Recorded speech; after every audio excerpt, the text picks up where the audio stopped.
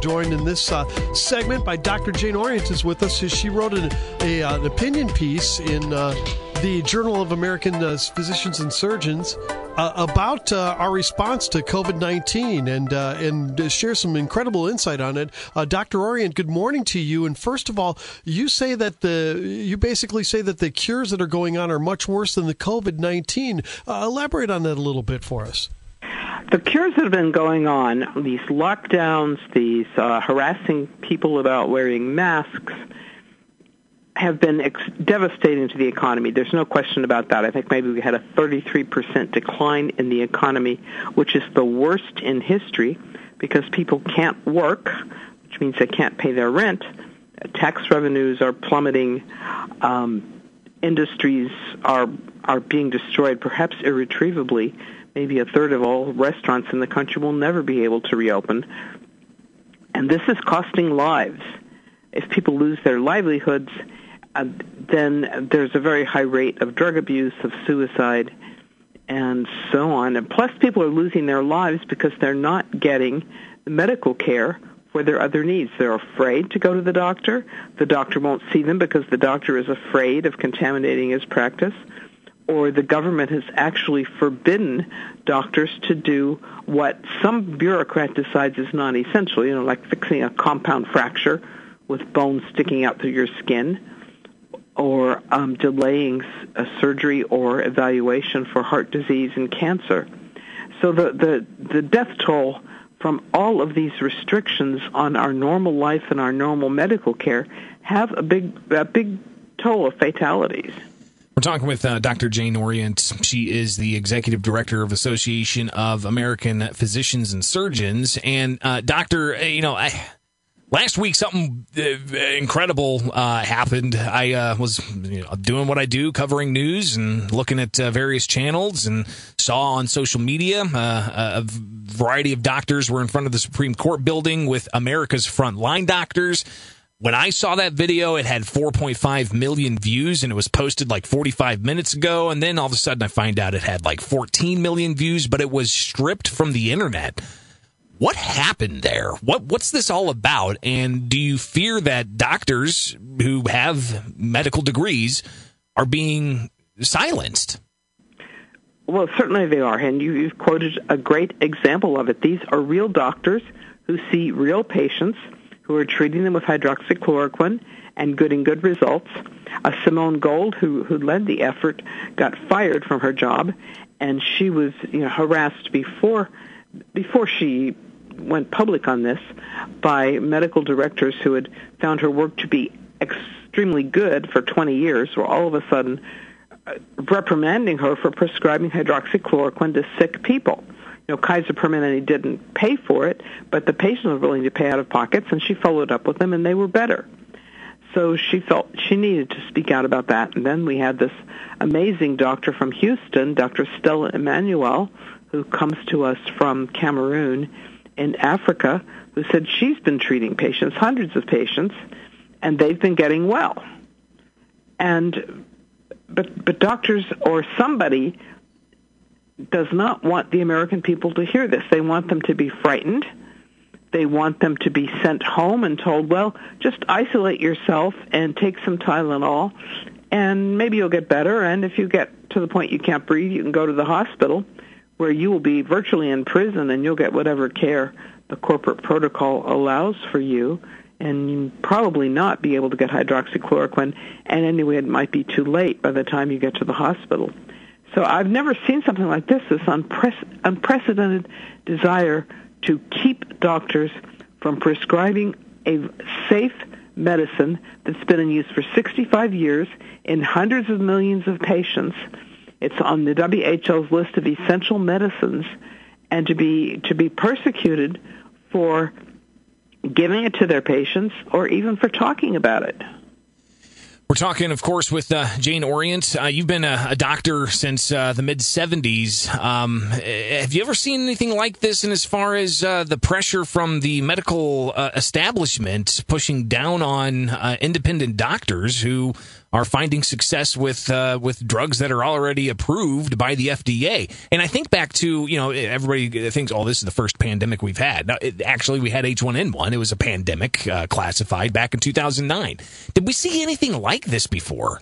We did not, and we did not see anything like this in 1958 when we had the Asian flu pandemic, which killed a much higher proportion of our population than this is projected to kill. We didn't see this in 1968 during the Hong Kong flu when Woodstock went ahead unimpeded. But this idea that doctors have to be forbidden by government to prescribe a medicine that has been so widely used is just outrageous and appalling. And then I've heard the AMA and its immediate past president, Patrice Harris, and the Howard Balkner, who is the editor of all of these JAMA Network journals, say, well, it's about the science. We have to stand for the science.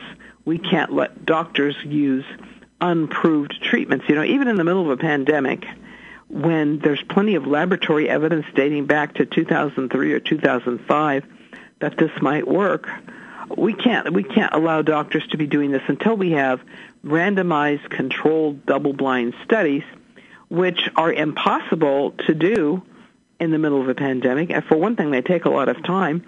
And then there is the ethical issue. You have a drug that doctors see working, and you're going to deprive half the patients of that so that you can study them and see if more of them die without it? Doctor, in a press release you shared last week, you also shared a website, C19study.com. It looks like it's a collection of all different types of hydroxychloroquine tests. What's the takeaway there? Well, there are 66 studies listed there. The majority of them are peer-reviewed. Most of them are showing some favorable results. I mean, I'm not saying this is going to cure everybody. It does need to be used properly in the proper dosage. In some of these studies, they were actually poisoning the people by giving too high doses, and yet peer reviewers didn't seem to have any problem with that. But most of the studies are favorable. And when it comes to this idea of a therapeutic, I know in Illinois we're still in phase 4 with the governor's unilateral decisions on how to reshape the economy during the COVID-19 pandemic.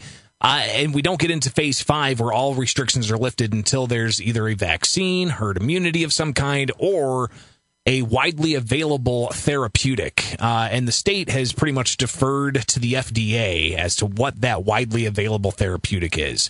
Is hydroxychloroquine with the Z-Pak, is that the widely available therapeutic? And if it is, why isn't the FDA making that known, available, and making that declaration?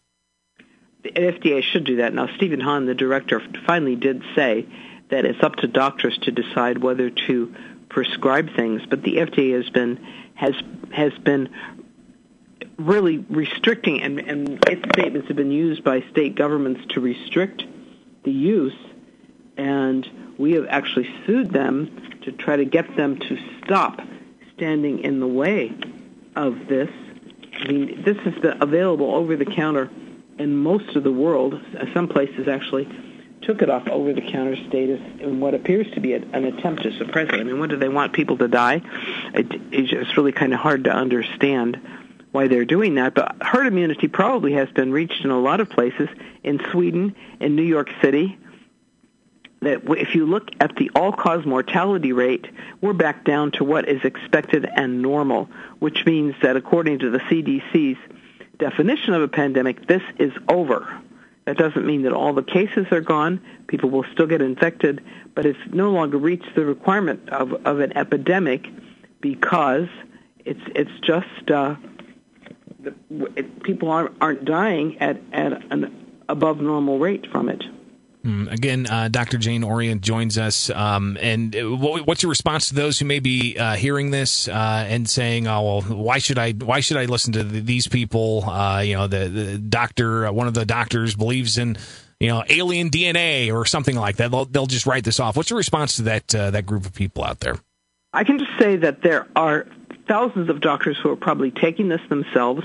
There may be 50,000 of them worldwide who are prescribing it to their patients. In Brazil, they're actually sending people around to people's houses if they have symptoms with hydroxychloroquine, zinc, and azithromycin. Why would we be believing a 79-year-old bureaucrat who's been ensconced in the federal bureaucracy since the 1980s when he was involved in the AIDS epidemic, and we see that he didn't cure that. He was involved in the 2009 pandemic, and after we went through that, we never bothered to replace our protective equipment. Why do we have these people who have been failures for decades telling us what we should believe and disregarding doctors who are today really treating patients? Dr. Jane Orient, the Executive Director of the Association of American Physicians and Surgeons, greatly appreciate you taking the time this morning. Thank you.